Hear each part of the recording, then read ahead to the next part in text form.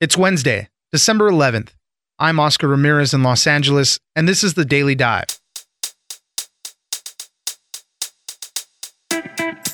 House Democrats have announced 2 articles of impeachment against President Trump, focusing only on his dealings with Ukraine. He is charged with abuse of power and obstruction of Congress. And now, the timetable moves fast. The committee votes this week, then the entire House next week. Alex Gangitano, reporter at The Hill, joins us for how President Trump is on his way to be impeached in the House. Next, the Merriam-Webster word of the year is they. Lookups for they have increased 313% in 2019 over the previous year. While it is a very common word, more recently, they has been used to refer to one person whose gender identity is non-binary. Other words that made the list for the top of 2019 include quid pro quo, crawdad, and tergiversation. Emily Brewster, senior editor at Merriam-Webster, joins us for more on the words of the year. Finally, at the same time that the House Democrats are trying to impeach the president, they are also delivering him a political victory. Nancy Pelosi announced that there is an agreement on the USMCA, the trade pact to replace NAFTA. Ian Kullgren, reporter at Politico, joins us for more. It's news without the noise. Let's dive in.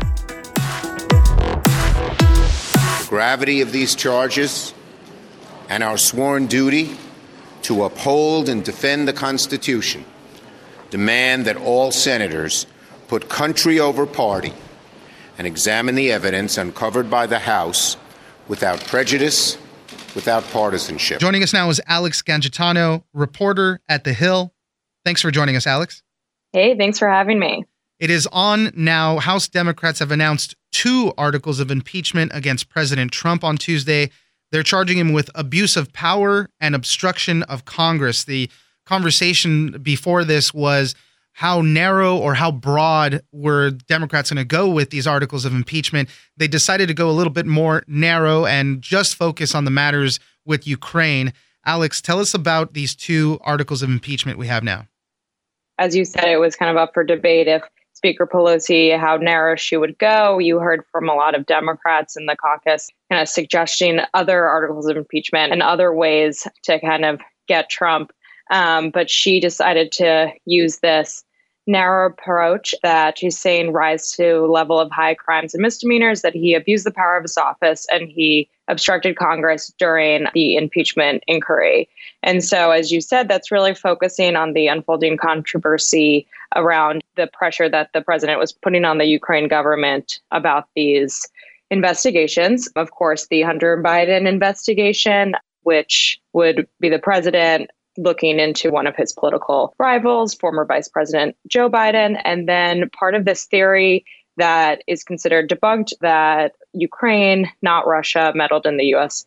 election. Of course, President Trump today is now calling this whole thing a witch hunt and that these articles of impeachment are ridiculous, as expected here in Washington. So the charge of abuse of power had to do all with Ukraine and withholding the military aid and also putting a condition on a White House visit for the Ukrainian president. He had to announce those investigations. That was that part of it. The obstruction of Congress had to do with all of the subpoenas that the president basically told nobody to follow. So they couldn't get documents, they couldn't get witnesses. That's the obstruction of Congress. And then, as you mentioned, people were trying to float around a 3rd article, possibly of obstruction of justice, but that had to do more with the Mueller report and obstructing that stuff.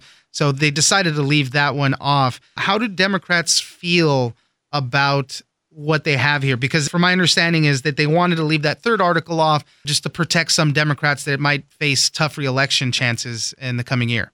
The news today is a good thing for moderate Democrats who Speaker Pelosi has to be looking out for, who can face tough challenges going into the next year, who kind of don't want to have to go back to their constituents and say, first of all, we've been doing nothing other than impeachment.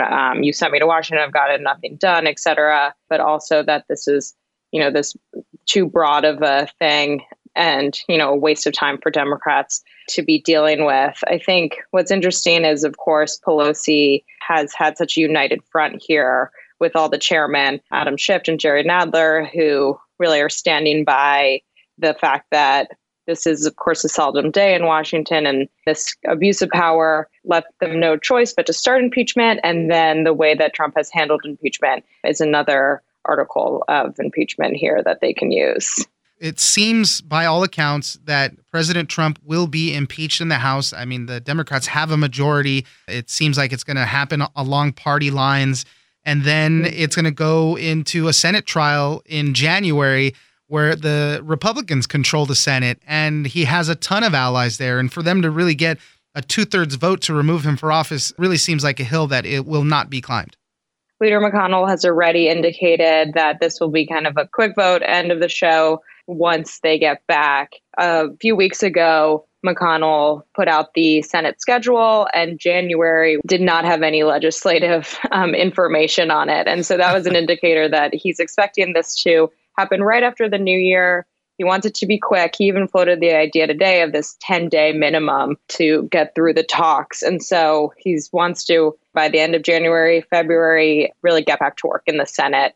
As you mentioned, Trump has the votes in his favor in the Senate. Of course, the Republicans are in the majority there. And according to kind of preliminary whip counts in the Senate, McConnell does have the votes to not formally impeach the president here.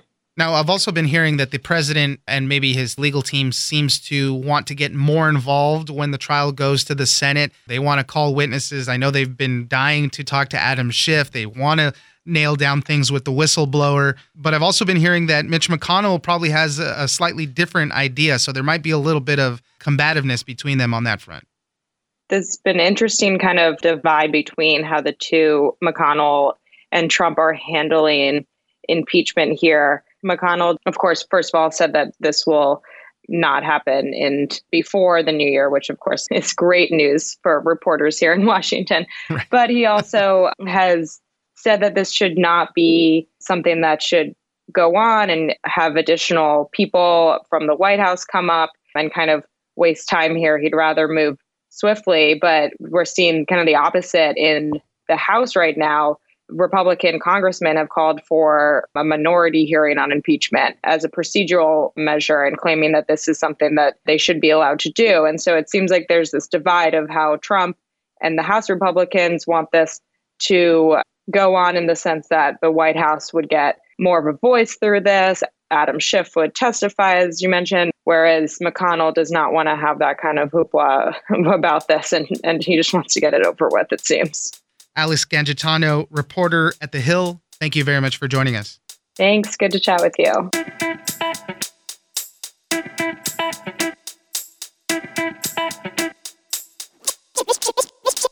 We choose our word of the year based on data. It is all data-driven. It is determined by what words are frequently looked up by users at Merriam-Webster.com. Joining us now is Emily Brewster, senior editor and lexicographer at Merriam-Webster. Thanks for joining us, Emily. Thanks for having me. I love this time of the year when we get top lists of the year, but one of my favorite things is always the word of the year. And this year, Merriam-Webster has designated they, They, as the word of the year. Emily, tell us why. We choose our word of the year based on data. It is all data-driven. It is determined by what words are frequently looked up by users at Merriam-Webster.com. And they was looked up 313% more in 2019 than it had been looked up in 2018. And it also had a number of significant spikes in lookups over the course of the year.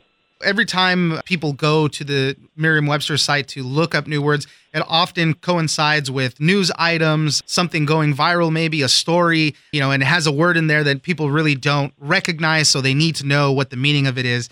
They is such a simple word that we've used for so long now. Give us the context behind this word and why it made the list. They is one of the most common words in the English language. It's a pronoun that we use all the time. Most of the time, we use it to refer to more than one person or more than one thing. I saw them there. The books, they are on the table. But in recent years, they has expanded in its use. And we recently, in September actually, entered a new sense of the word they, with the meaning used to refer to a single person whose gender identity is non-binary. Now, the spikes that we measured that made us determine that this would be our word of the year, we only looked at the spikes before that September announcement because that created buzz in and of itself. And it's clear from our data that people are turning to the dictionary to, in all likelihood, really look at this particular use of they, whether they're hearing it and they want to know if it's fully established or not, or they are wondering exactly how to use it. The pronoun they typically refers to more than one person or thing. So this use where it's used to refer to one person, it can be counterintuitive to people. You guys have a bunch of other top words from the year. Let's run through some of those because some of them are pretty fun. And obviously, a lot of them have to do with political items. As we mentioned, when something happens in the news and a word is awkward or we don't know what it is, people go look it up. Quid pro quo. A lot of people in the news media were having a hard time saying that. Can you say that 10 times fast? It'd probably be pretty tough. But also, people don't really know what that means. It's not a very commonly used term. It's a technical legal term, and it means something given or received for something else, but it's almost always used in legal contexts now. Another political one is impeach. That saw a 129% increase in lookups. That's right. And again, in the news probably today, I actually didn't check to see if there were spikes, but I would suspect there were. And that word means to charge with a crime or misdemeanor, specifically to charge a public official before a competent tribunal with misconduct in office. So that word increased 129% over last year, and it had a number of significant spikes. Another word that was kind of fun is crawdad. Now, I like to eat these things. I usually just call them crawfish, but it means the same thing, right? Crawdad is a regional term. It's used mostly west of the Appalachians, but it refers exactly to the same thing as crawfish or crayfish. Do we know when that spike happened? Like, why were people looking up that word? That word spiked in March when the first-time novelist Delia Owens was interviewed on CBS Sunday Morning because her book Where the Crawdad Sings was at the top of the New York Times bestseller list. Okay. An interesting word, clemency. This one spiked 9,900% in January. Why did this get a big spike? This word spiked because the governor of Tennessee had granted clemency to Cyntoia Brown, a woman who was convicted of murdering a man. That murder occurred when she was a 16-year-old victim of sex trafficking. And so clemency spiked in January when the governor of Tennessee granted her clemency. Here's another interesting one. Another very simple word, the, T-H-E. How much did this word spike and where did we see it spiking? Yes, also an unexpected word to see spike in lookups. One of the most common words in the English language, for sure, probably the most common to use the word the. It spiked 500% in August when the Ohio State University filed a trademark application for the word with the U.S. Patent Office. They wanted to protect their new branding logos that emphasize the word the in the name of the institution. One of these other words here I wanted to throw in there. Now, I don't know if I'm pronouncing this right. Tergiversation? Tell us about that word and why that one spiked. Tergiversation, which is quite a mouthful, sparked 39,000% in January. Now, that tells you that nobody is ever really looking up tergiversation, right? Exactly. If it's going to spike that much, it's because a word that people do not use or encounter very often. But the word was used by George Will in a Washington Post article. He used the word to reference Lindsey Graham's evasion of straightforward action or clear-cut statement, to quote the definition. Oh, that's funny. Some of the other top words on the list were snitty, camp, and exculpate. I know that was big when Robert Mueller released his report. So it's just a fun look back at where these words end up spiking, why they spike, and then, now as we have the word of the year, they, for 2019.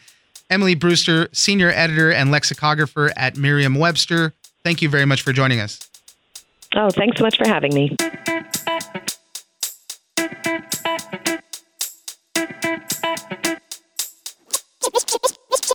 There is no question, of course, that this trade agreement is much better than NAFTA. But in terms of our work here, it is infinitely better than what was initially proposed by the administration. Joining us now is Ian Kullgren, reporter at Politico. Thanks for joining us, Ian. Thanks for having me on. House Speaker Nancy Pelosi on Tuesday announced an agreement on the modified North American Free Trade Agreement, the new NAFTA. They called it the United States-Mexico-Canada Agreement, the USMCA, handing the president a really big win at the same day that they were announcing articles of impeachment against him. Ian, tell us a little bit about this deal and how important it is. As you mentioned at the beginning, it's been a pretty dramatic day in Washington here so far. Moments after Democrats announced the articles of impeachment against the president, House Speaker Nancy Pelosi marched out and said there was a USMCA deal that they've been working on for the better part of 2 years now.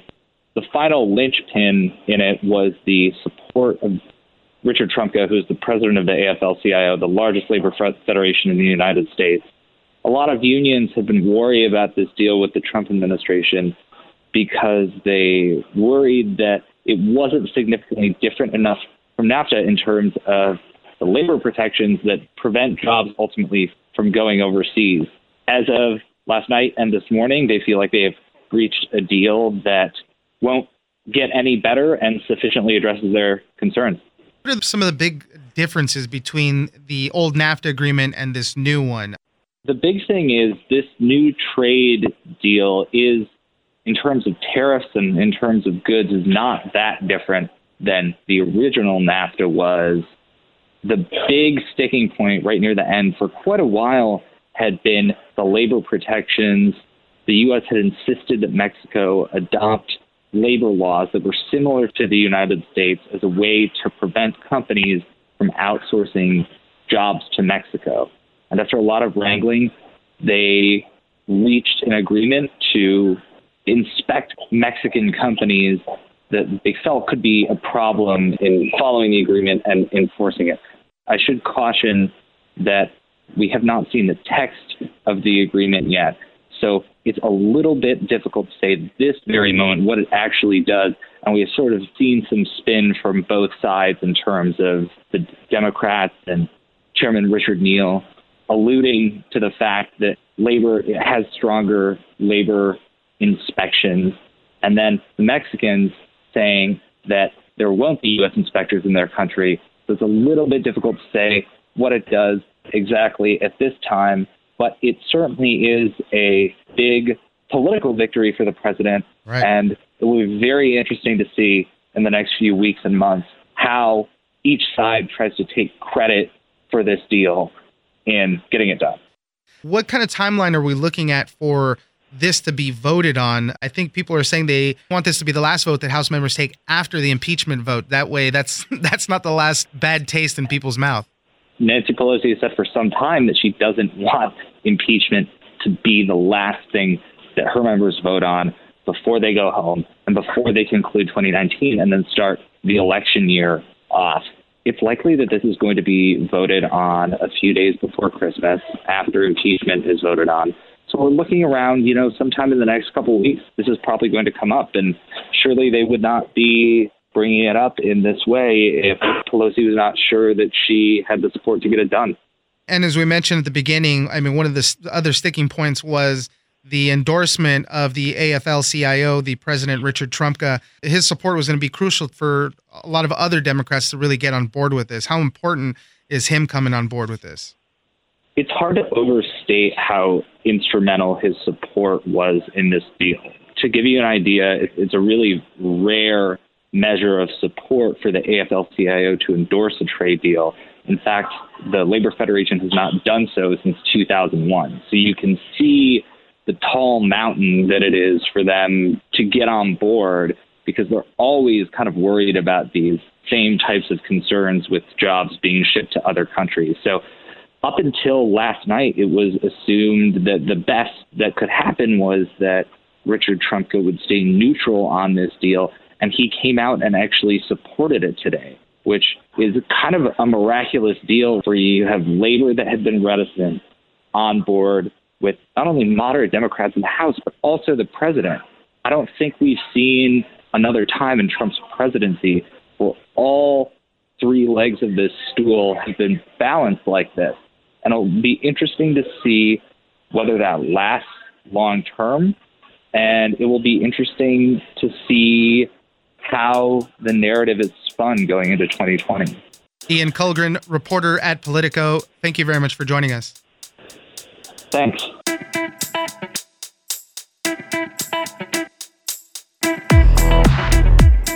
That's it for today. Join us on social media at Daily Dive Pod on both Twitter and Instagram. Leave us a comment, give us a rating, and tell us the stories that you're interested in. Follow us on iHeartRadio or subscribe wherever you get your podcast. This episode of The Daily Dive was produced by Victor Wright and engineered by Tony Sorrentino. I'm Oscar Ramirez, and this was your Daily Dive.